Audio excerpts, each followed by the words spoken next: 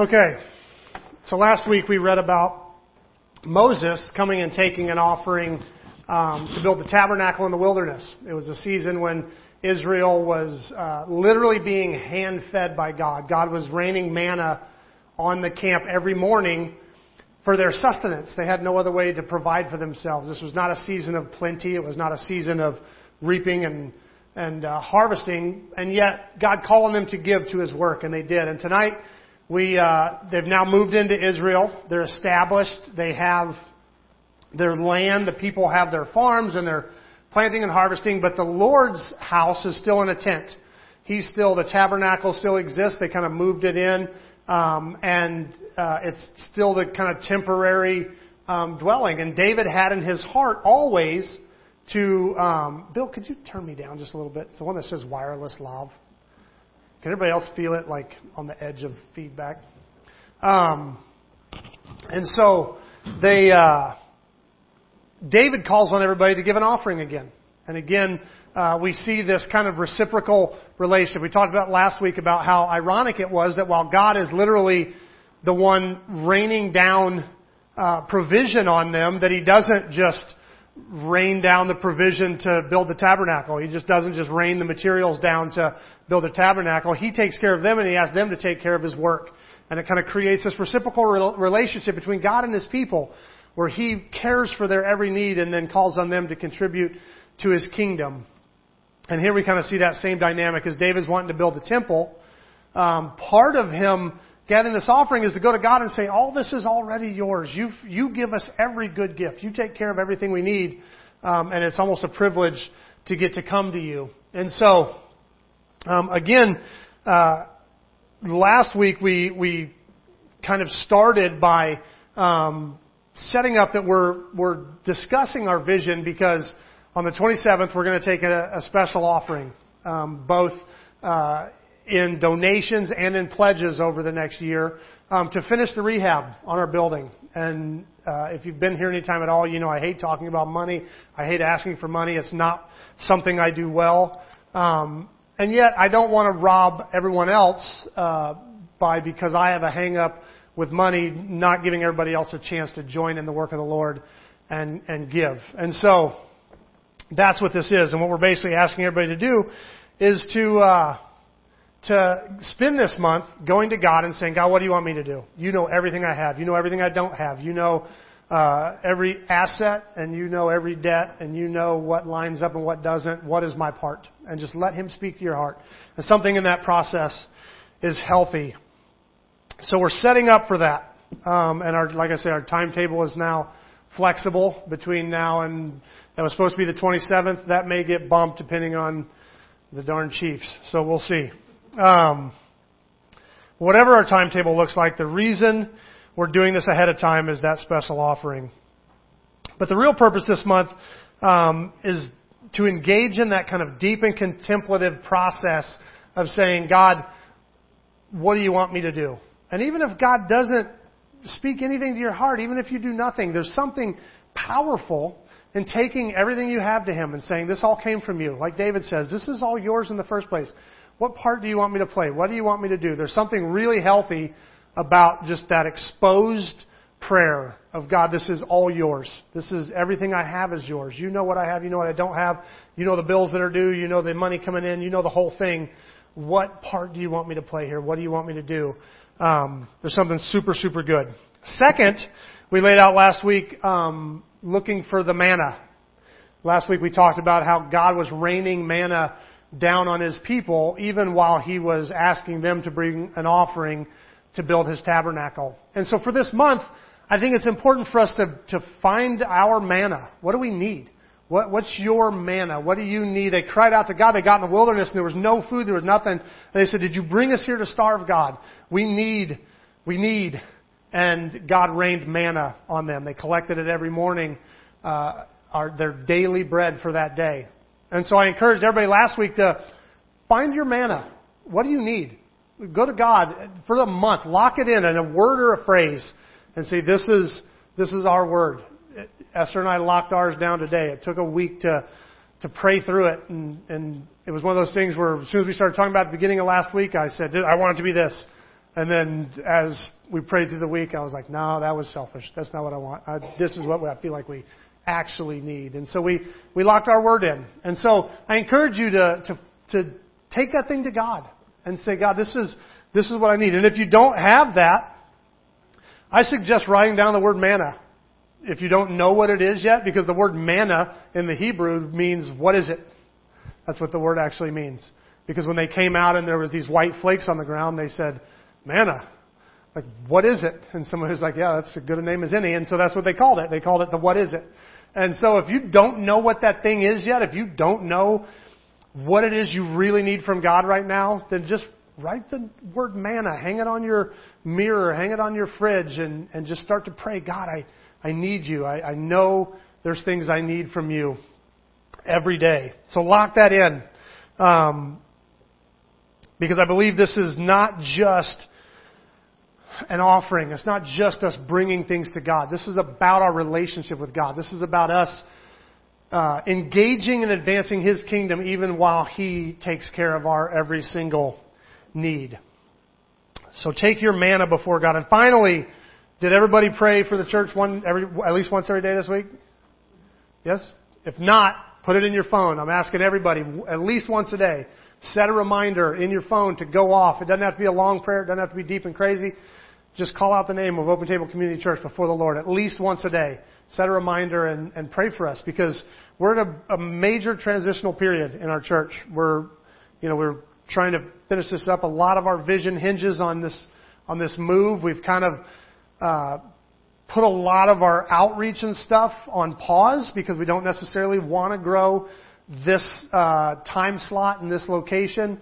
If we're just going to move anyway, we don't want to create that tension for people. And so we've just been kind of in this pause where we've just been building our relationship and our connection, and we're ready for the next step. And so this is a transitional period, and we need your prayers. So set an alarm so we can do that. Okay, in our teaching last week, we started to look at our vision statement.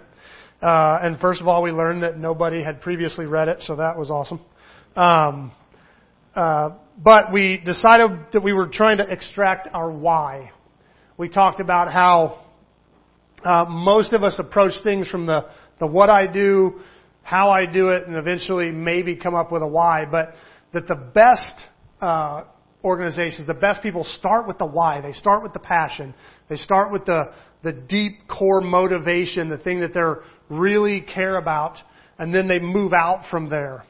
So that whatever they do, they bring that why with it. They bring that passion is at the center of it. So last week our desire was to boil Open Table Community Church down to its core essentials, its central value, which we decided was to build a kingdom community.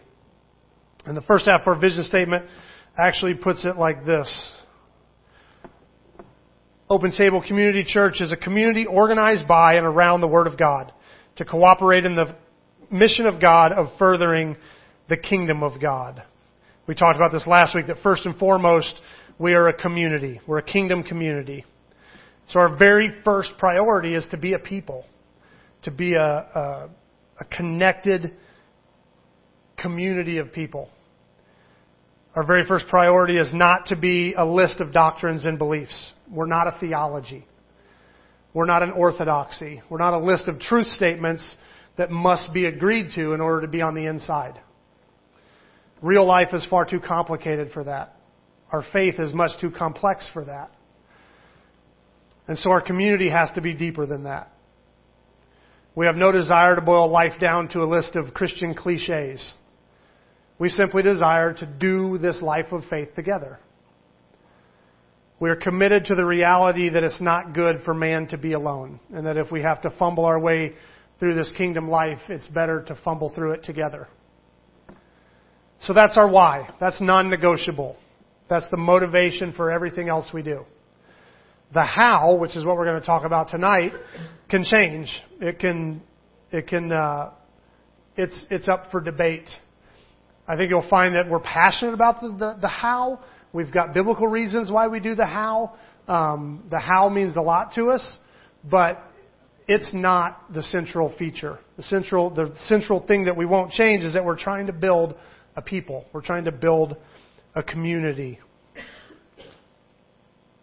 So right off the bat, you have to ask yourself, am I committed to that why?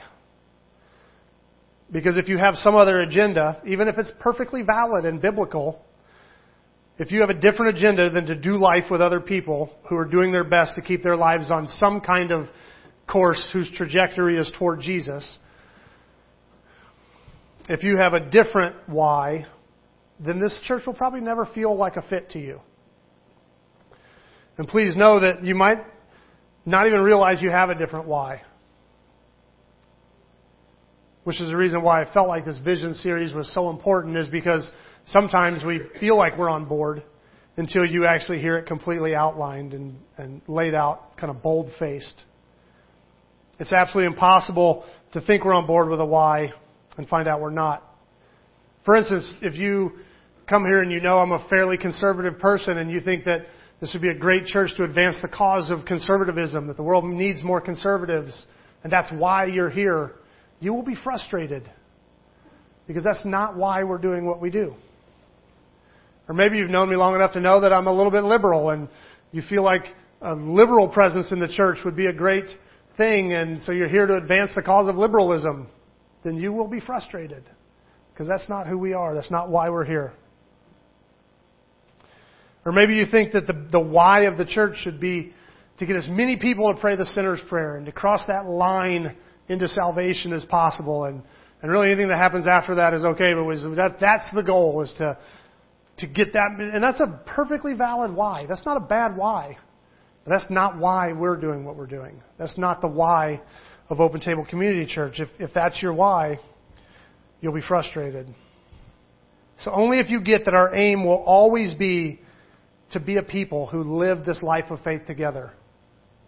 This life of doubt and glory and failure and falling and getting back up and seeing miracles and holding each other when the miracles don't come. Until you get that that's what we want, is a life that looks like that together, then this may never feel like home. Only when you get that the community is the goal will you feel like Open Table Community Church is your place. So don't get sold on the how or the what if you don't feel the why in your guts. That's got to be the core thing, that we're building a kingdom people. And our goal, whatever it looks like, whatever the other person who's sitting next to you acts like, feels like, looks like, smells like, whatever, that doing life with them and being a people together is the goal. That's what we're shooting for. So tonight we're going to dig into our how, and we're going to start by looking back at the vision statement. This time, the second half. This was the first language we put to the church over 2 years ago when we first started even talking about Open Table Community Church. So we accomplish our why by gathering in worship together around a common teaching and a common table, by living in fidelity to Christ and one another, and by working together to bring reconciliation to the 4 relationships broken by sin and the fall. This second half is what we'll study tonight. Much of our how is right here in this statement. And I think that we'll probably take it just a piece at a time and kind of break it out, and then we'll see where that leads us. So the first part, we accomplish this by gathering in worship together. By gathering in worship together. We want to be a worshiping people. As I'm sure you can tell, we put a lot of emphasis on our music. We practice a lot. We sacrifice time. We stretch ourselves, and we take it very seriously. And this is actually much deeper than just worship, because worship in and of itself is a very private and personal and individual thing. It's something we do corporately, but how a different person experiences worship is very unique to each person. Some people worship well in a big arena with lights and smoke and other people, hands lifted, jumping up and down and singing at the top of your lungs. I'm one of those people. I love that environment.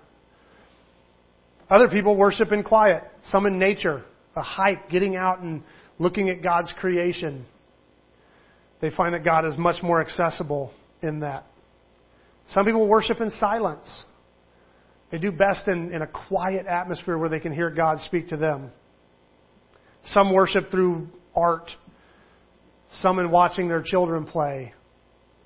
Really, anything that magnifies God in your vision and turns your heart toward Him is worship. Anything that makes Him look bigger. When you stand in the mountains and you look at the mountains and your first instinct is, God is amazing. That's worship. That's what worship is supposed to do. It's supposed to magnify God in your sight. It's supposed to make Him bigger. And whatever that thing is, whatever makes God bigger in your eyes is worship. So in no way do we put a ton of time in our music here at OTCC because we believe that our worship will be everybody's individual cup of worship tea. Like, that's not what we're trying to do. We know that not everybody likes the same music. Not everybody likes the same songs. Not everybody, is going to kick on a worship CD when they're driving to work in the morning. We know that. In fact, you've probably heard me make fun of K-Love. Has anybody ever heard me make fun of K-Love? I'm not a K-Love fan. It drives me batty. I can't even really listen to it. In fact, I don't really like Christian music at all. I love worship music. To me, I differentiate worship music from Christian music because Christian art, I feel, is really thin. I feel like a Christian should have everything to talk about that a non-Christian has to talk about. Pain, love, lust, depression, anger, joy, like all the same addiction, like all the same things someone else has to talk about, we have to talk about too, only we also get to talk about God. But it feels like most Christian art, we forget all the other stuff and we just talk about God. And I feel like we're missing a big part of the human experience. So a lot of times Christian art kind of drives me crazy, but I consider worship music to be totally different. Church music to be totally different. It's not the Christian pop stuff that Caleb plays. I actually love listening to worship music because ultimately of our why. That's why I love worship music. Because I feel like music is an instrument that creates a people. I think it's a really powerful tool for making a people. The very first thing Israel did after walking through the Red Sea and really kind of for the first time becoming a people was to sing. Moses sang a song, Miriam sang a song, they sang and danced together, the nations sang together. It was the very first thing they did upon, basically saying, hey, look, we're free, we're our own people, is they made music. And the Jews actually took music so seriously, they took their music so seriously that they canonized it as Scripture. Like it became the Word of God to them. Like their songs that they sang together. So it was totally natural when a group of Jews began to see Jesus as kind of the culmination of their faith for them to sing together. The book of Acts is full of times when they gathered and sang hymns, and Paul quotes hymns in his writings all the time. He quotes and probably wrote some of them. And the book of Revelation's full of songs that they were singing. And it's been a part of the church as far back as you go. That worship is one of the things that binds us together, that music is one of the things that draws us together. Paul tells the Corinthians to sing psalms and hymns and spiritual songs. Music's always been a unifying element. It's actually true outside the church. If you go to a concert and you see 20,000 people all singing the same song together, it's amazing the unity that you feel there.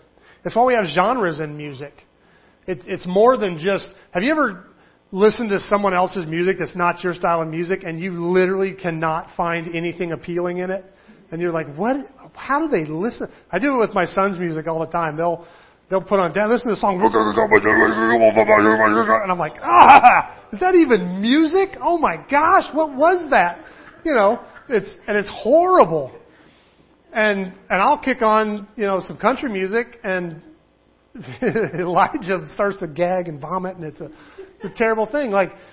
It's because it's not just the music; it's the culture of the music that you feel part of that culture. I'm a redneck. I grew up a redneck. When you kick on, and I know that some of the music's not the best music, and some of the lyrics aren't the best lyrics, but I feel that culture. I feel tied into it. I feel a part of the whole scene behind it. And all the genres are that way. Whichever type of music you pick, like you can almost, it almost looks like a cookie cutter. You go to a concert and if you were deaf, you could walk into the concert and know the kind of music you're there to listen to. Like, you just look at the people, you look at the culture, like, oh yeah, this is clearly, hip hop. Like, I can get that. Oh yes, I'm obviously at a country concert, because it's more than just the melodies and harmonies and instrumentation and the music. It's something bonding and binding in the music. And I think that's the way our worship is.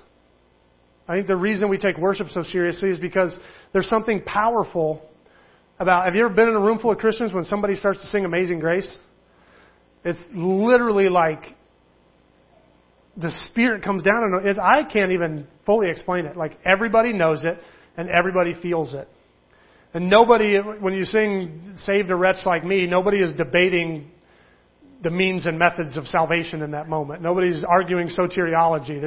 They're all going, yeah, He saved a wretch like me. Like, everybody gets it. It's the thing that we all understand and we all connect with. And whether it's modernized or you play it on piano or you plunk it out on a guitar or you sing it a cappella, the song is just who we are. We are the people we are the wretches who were saved. And so we become the music, and the music makes us a people. You'd be amazed how many times that Judy and I will talk about themes that come up in our music, how just on the feedback we get from people and the response we get to certain songs, we'll be talking about, have you noticed how, like, the songs that are really hitting right now all just kind of have this theme, whatever this theme is, of this theme on identity. God, I am who you say I am. And it seems like we're drawing back to these themes in a lot of our songs. It's like our music kind of tells us where we are, and it binds us together. So in short, if you worship well in church, if you sing this kind of music, this is what draws your heart to God, great, that's amazing. But if not, if that's not really how you connect to God through corporate worship of church music, it's still a huge value to us because it's one of the things that makes us a people. We are the people that sing these songs together. That's one of the things that shapes us and makes us who we are. It's one of the things that binds us together. Our music at Open Table Community Church will never be a performance. We're not trying to put on a show. That's never something we're trying to do. We want this to be about all of us singing together. It's the how we accomplish our why. It's how we become a people as we sing together. We sing the same lyrics. And so that actually comes into our... I don't have my pointer tonight. I can't believe I forgot it. But it comes into why we're designing the church the way we are. We have a very simple stage. We're not doing the big drama with the smoke and lasers and the fancy lights all over the back wall. We're almost, if it wasn't for trying to create a nice clean separation for the kids, so the kids knew what was off limits and not off limits, we were going to go with no stage. We want it to feel as much like everybody is part of the worship team as we can. We don't want it to feel like we're the ones singing and you're the audience. We want it to feel as much like we're all singing together as possible. So we're designing even our decor and design to draw the whole congregation together, not to put all the focus on the stage and make it this show or this performance that everybody comes to enjoy. We want it to be participatory. We want everybody to draw into it and to be part of it. So we're minimizing a lot of the stage stuff as we can to just make it feel like we're all worshiping together. It's reflected in our space. Just so you know, over there, that little part where the stage is on the side, that's where the drums will go, if you want to envision it. They'll go over there on the right. The piano will probably go on the left. Be a setup similar to this. But the screen right there is in the center. We're going to try and put it on the two side walls, I think, and angle it out a little bit. We're still playing with that, if there's room. Because that back wall we showed last week, we're going to do that wood wall design. Should be pretty cool. But that's what we're looking for there. And we'll come back to this picture in a bit. The second part. So we gather in worship together around a common teaching and a common table. A common teaching. We chose this word common intentionally because it serves our why. That it's more than just studying the Bible. I hope everybody studies the Bible. I hope you go home and study the Bible. Studying the Bible is a good thing, and we should all do it. But there's something different about studying the Bible together, about a common teaching. And this was actually been a part of the core vision of Open Table for years and years before we knew there was an Open Table. Because this is kind of instrumental to being a come-as-you-are church. We want people to come with whatever hang-ups, whatever behavioral issues, whatever lifestyle they have. And we want them to come and be themselves, completely themselves. It doesn't matter what denomination they're from, what they believe theologically, what they do in their free time, whatever. And it's not because those things aren't important to us. Those things are actually very important to us. Like, it's very important to us that we get our theology right and that we believe what the Bible says and that we do our best to live holy lives. Those things are very important. So it's not because we don't care about those things. It's because we actually trust the Word of God and the Holy Spirit. And we believe if we gather together under a common teaching and we just study the Word together and we just let the Word do its job, we don't have to be the Holy Spirit for people. We don't have to, when people come in here, go, you shouldn't do this and you need to stop doing that and you need to clean this up. We don't have to do that. If we'll gather together around a common teaching, we just let the Word of God do that. The reason we want people to come exactly the way they are, exactly with what they're struggling with, exactly with what they're believing and doubting, and is because we honestly believe if we study the Word of God together, the Word of God will handle that. And we believe this because the Word of God is bigger than a theology. It's bigger than you can't break it down into a nice, clean, list of 5 things you have to believe. The writer of Hebrews says that it's living and powerful and sharper than any two-edged sword, cutting between soul and spirit, joint and marrow, and exposing the inner thoughts and desires of the heart. At the root of our desire to create Open Table is a desire to sit under the Word together.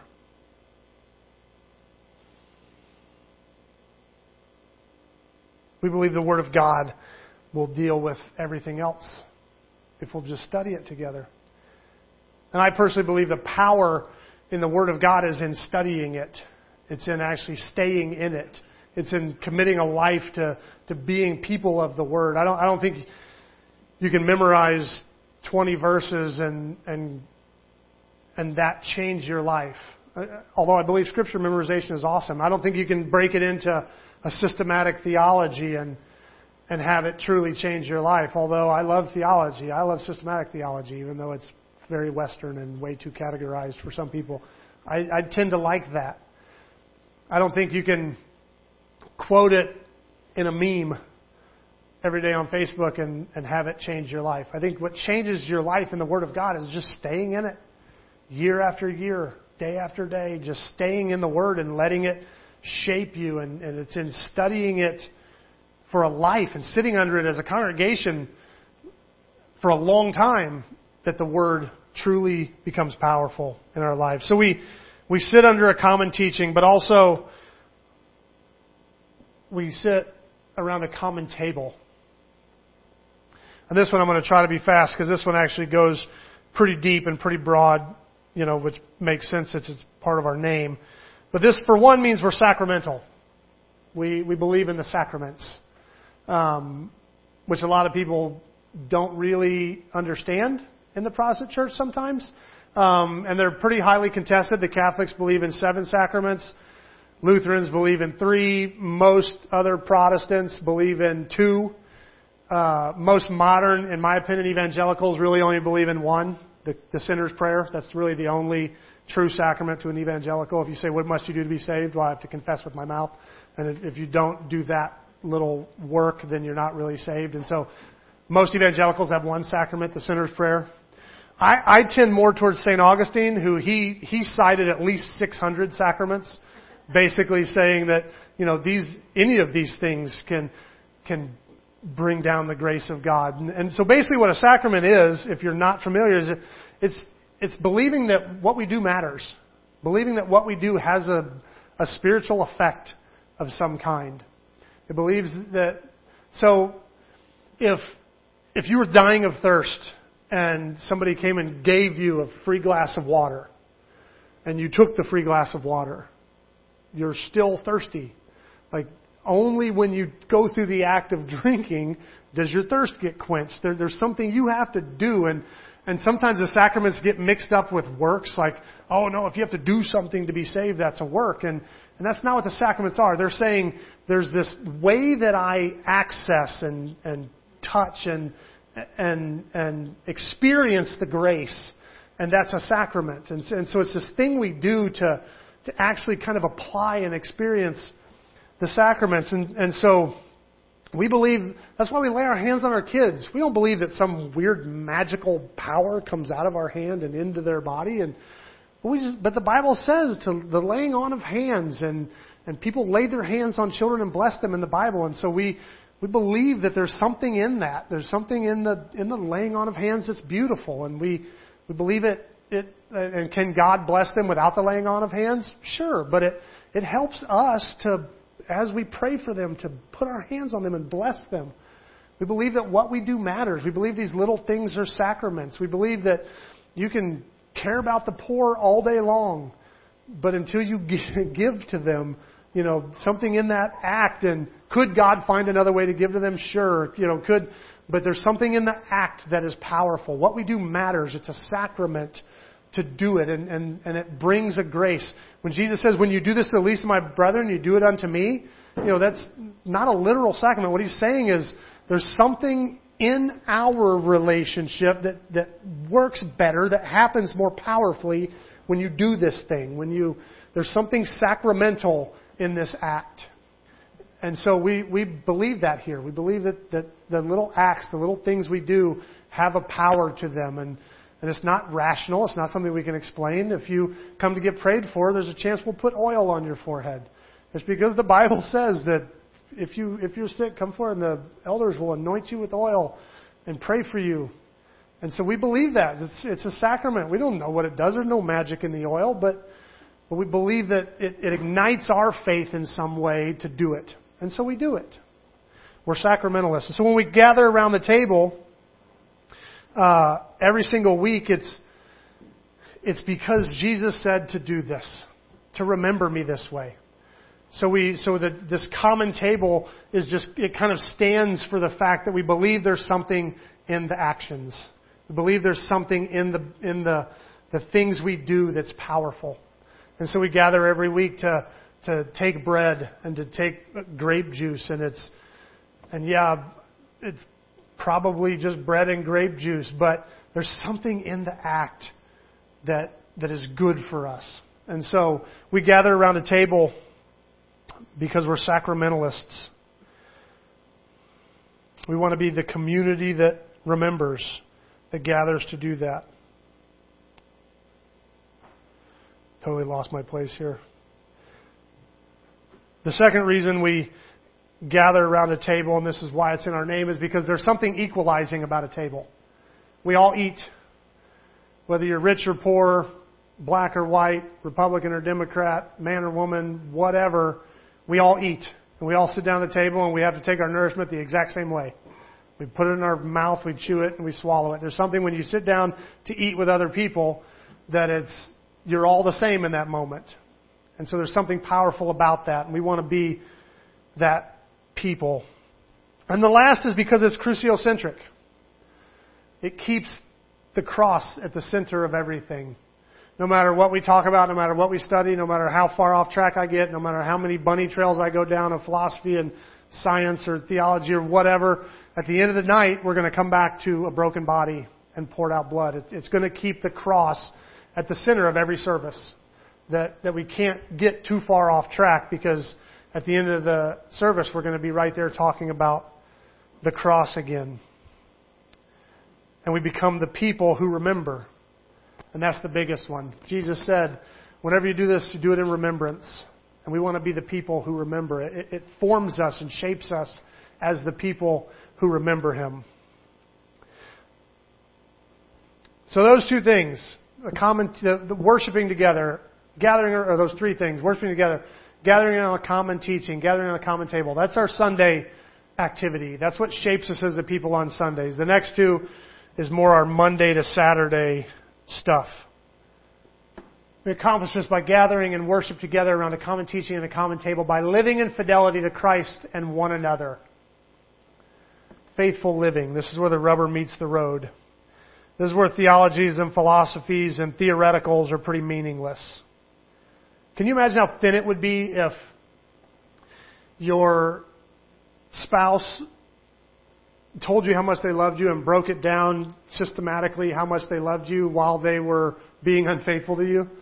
Like, do you think you'd come to a point where you'd be like, I'd take the faithfulness rather than the love. Thank you very much. Like, faithfulness is like that. I think it's important because I think we do that to God all the time. I think actually the reason I like the word faithfulness is because in our marriages we don't expect perfection.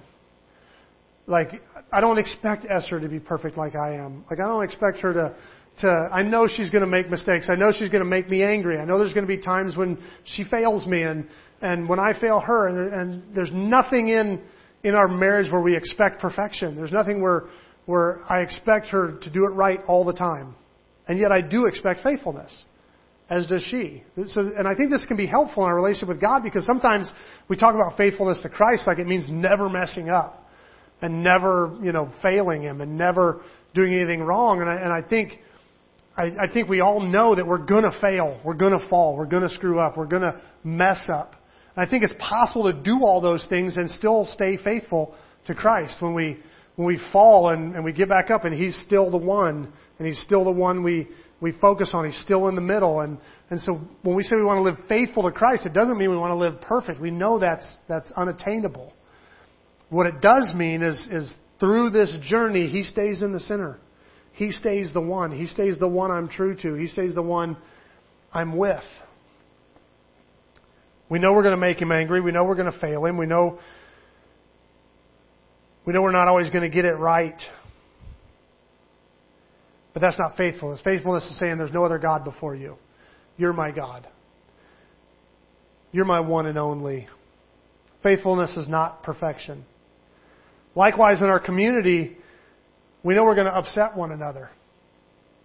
We know we're going to disagree. We know we're going to make each other uncomfortable with some of our theological interpretations. We're going to fail each other at times. We're going to get frustrated with one another.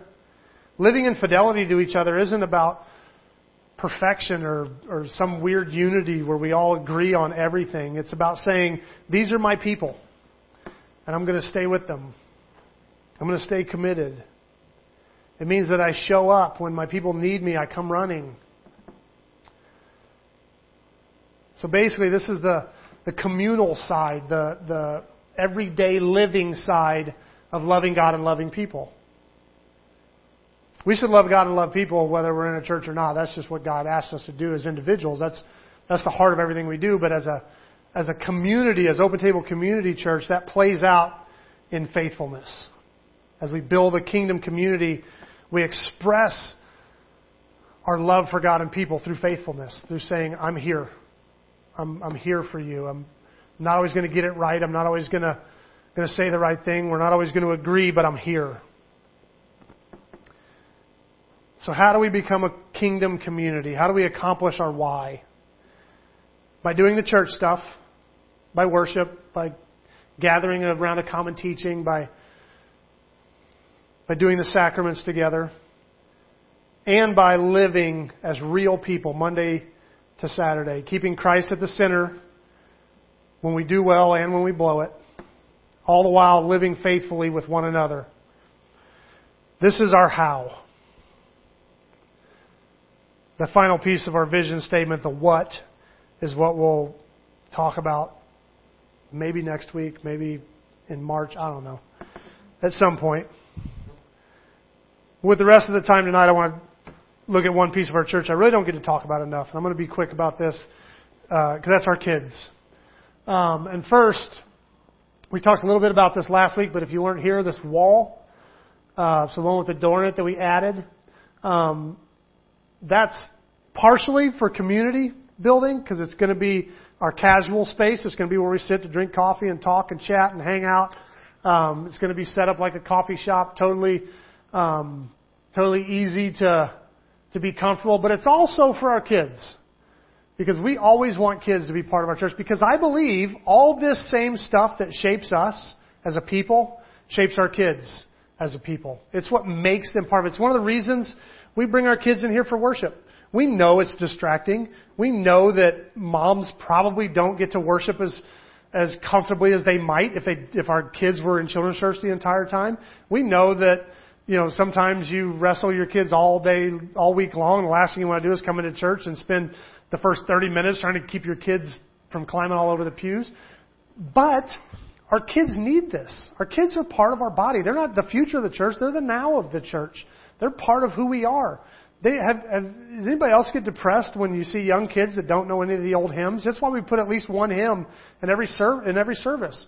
Because the kids need that history. They need to be connected to the past. They need to sing Be Thou My Vision in such thick language that it's almost not English.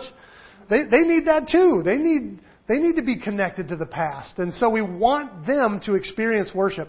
Even if they don't get it, even if they're bouncing off the seats, they're gathering around the same music we're gathering around. And so we created this space where a mom whose kids are being rambunctious can sit on the other side of the wall and still hear the music, still hear everything, and still see everything through the glass without having to feel like everybody's staring at them because their kid's making some noise. And so we created that space. The reason we put windows there, the reason we're putting music and putting speakers in that room, putting everything in that room, is because we want our kids to be a part of our service. We want the same things that shape us as a people to shape them as a people. We're not babysitting them out there. They're becoming the people of God. And they do that in worship with us. And the other part happens downstairs in their space. So this hallway that goes downstairs, on the very right, that's the stairs that go down. We're going to do something that'll look something like this. So when you look in that stairway, it's going to be basically some kind of mural or something that has the kids' table with a big arrow pointing down, like a big, so that right when you walk in the church and you look to the right, you'll see this big colorful draw down to the party zone downstairs, where they'll have their space. And it's going to look something like this. So this, I can't believe I forgot my pointer. This big open space here, that's where our elementary will meet. Right now it has that open beam down the middle with the posts. That'll be a big black curtain that'll shield kind of the hallway in front of the classrooms from the children's church space. So they'll have their space over here. And then in that corner, upper right, will be the 5th and 6th grade room. We showed some of the decor last week, kind of mid-century retro, a living room type setup for them to sit comfortably. And then that middle room, the biggest room, will be the preschool, where our preschool kids will go. And in all of these spaces, our kids are doing the same thing we're doing. They're being shaped by a common teaching. They have a liturgy. They have Esther, first Sunday of every month in the elementary room, she does a sacred space where she takes them through some of the practices of the faith. She teaches them to pray, to go for a walk, and to be thankful for things. She teaches them, to express themselves through journaling and art and things. And so she's taking them through sacred practices, shaping them into a people. And our preschool, even all the way down to our preschool, I actually took a picture. Esther and Noah were setting up this is their preschool lesson this week. Talking about the Good Shepherd. And so Jesus is the little wooden thing. And the Good Shepherd protects the sheep from the big bad wolf, basically. And they create this little space, and Noah tells the story, and then they take it apart and let the kids put it together themselves and see if they can retell the story by putting the little scene back together. And they'll sit there and argue about whether the sheep go inside the fence or outside the fence. And they retell the story, and and so all the way back there, they're gathering around a common teaching and a common table. Last year, I don't even know if Bill remembers, but it was almost exactly a year ago. Liam was barely saying anything. I think he had like 4 words. And we took a Sunday off for the Super Bowl because we knew that nobody was going to show up anyway. So we just canceled church. And so they sat down to watch Super Bowl, and Liam walks up with his 3 words, looks at his dad and goes, "Church?" And it was all he said. Somehow, a kid who doesn't know what a calendar is, doesn't know what a watch is, knows It's Sunday night. We're supposed to be at church. That's the dream. That's the whole thing right there. That's a 3-year-old kid knowing I have a people. I have a place I'm supposed to be. And so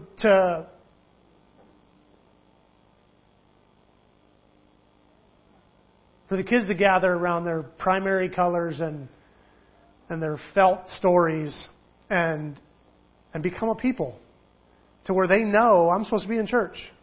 It's Sunday night. Why are we watching football? I'm supposed to be in church. So how do we respond to this? First, I want us to grasp the difference between our why and our how. Worship isn't the why we're here. Worship's amazing. I love that we worship, but I hope you worship everywhere. I hope you worship not just here. And if you decide to go to church somewhere else, I hope you worship. I hope worship's just part of your life. I hope it's part of what you do. I hope it's how you relate to God is in worship. That's not why we're here. Worship should go everywhere with you. Scripture isn't why we're here. I think you should study Scripture all the time. I think you should read it every day. If you're only getting it once a week, you're probably starving. The sacraments are not why we're here. I want you to live your whole life as though what you do matters, as though what you do ignites your faith, as though your faith is something that you practice and live out, not just believe in some rational part of your brain, but that what you do matters. Faithfulness isn't why we're here. We need to live faithfully whether we're here or not. Our why is community. Community is why we're here. Worship, the study of Scripture, the sacraments, faithfulness, that's how we build that community. It's the how. The why is so we can become a people, so we can become a body together. And we do that with these how elements. The second thing I want to do in response is to repeat last week and reiterate this. I'm going to do it all month. Keep praying about what God wants you to do in this offering. How God wants you to help in completing our church. Just ask Him what your part is. Be honest and open about it. Even if your knee-jerk, I said this last week, if your knee-jerk reaction is, I ain't got nothing to give. That's fine. Take that to God. Say, God, you know everything I got. It's all yours. You gave me all of it. You know everything. Do I play a part in this? What's my part? Let Him speak to you. Second is keep praying on your manna. Your daily bread. God, take that to God. What do you need? What are you praying for? What are you asking God to take care of for you? Something you can't do. Lock that down and pray for it. On the 27th or whenever, I'm going to ask everybody to write that down, seal it, and we're going to put it in a jar. We're going to pray over it for a couple months. We're going to pray over everybody's manna, that God would meet our needs. And the last thing, once again, is that you would keep Open Table Community Church in your prayers. Every day, at least once a day. We have a lot of needs, not only financial needs. We have some personnel needs. We're praying for somebody to with a heart to do our kids ministry, like that this is their thing, that they have a passion for kids. That I was a children's pastor for 9 years and assistant children's pastor for 2 years before that, and it was my heart and soul. I loved it. And I poured myself into it. We would love to have that. Somebody that loves kids so much that they just want to pour themselves into this thing. Our kids deserve that. And so we're praying for that person. Like just even now, like God, you know who they are. They're out there somewhere. Start stirring their heart and drawing them to us. We're praying for somebody to do our youth group. We've got some amazing teenagers that need somebody to pour themselves into them and to lead them. We need tech people. We got a few spots to fill. So start praying for the church every day, once a day. Set an alarm when it goes off. Just say, God, you know the needs of the church. Fill them. Fill our needs. So keep praying about what God wants you to do. Keep praying for your manna. And keep praying for the church.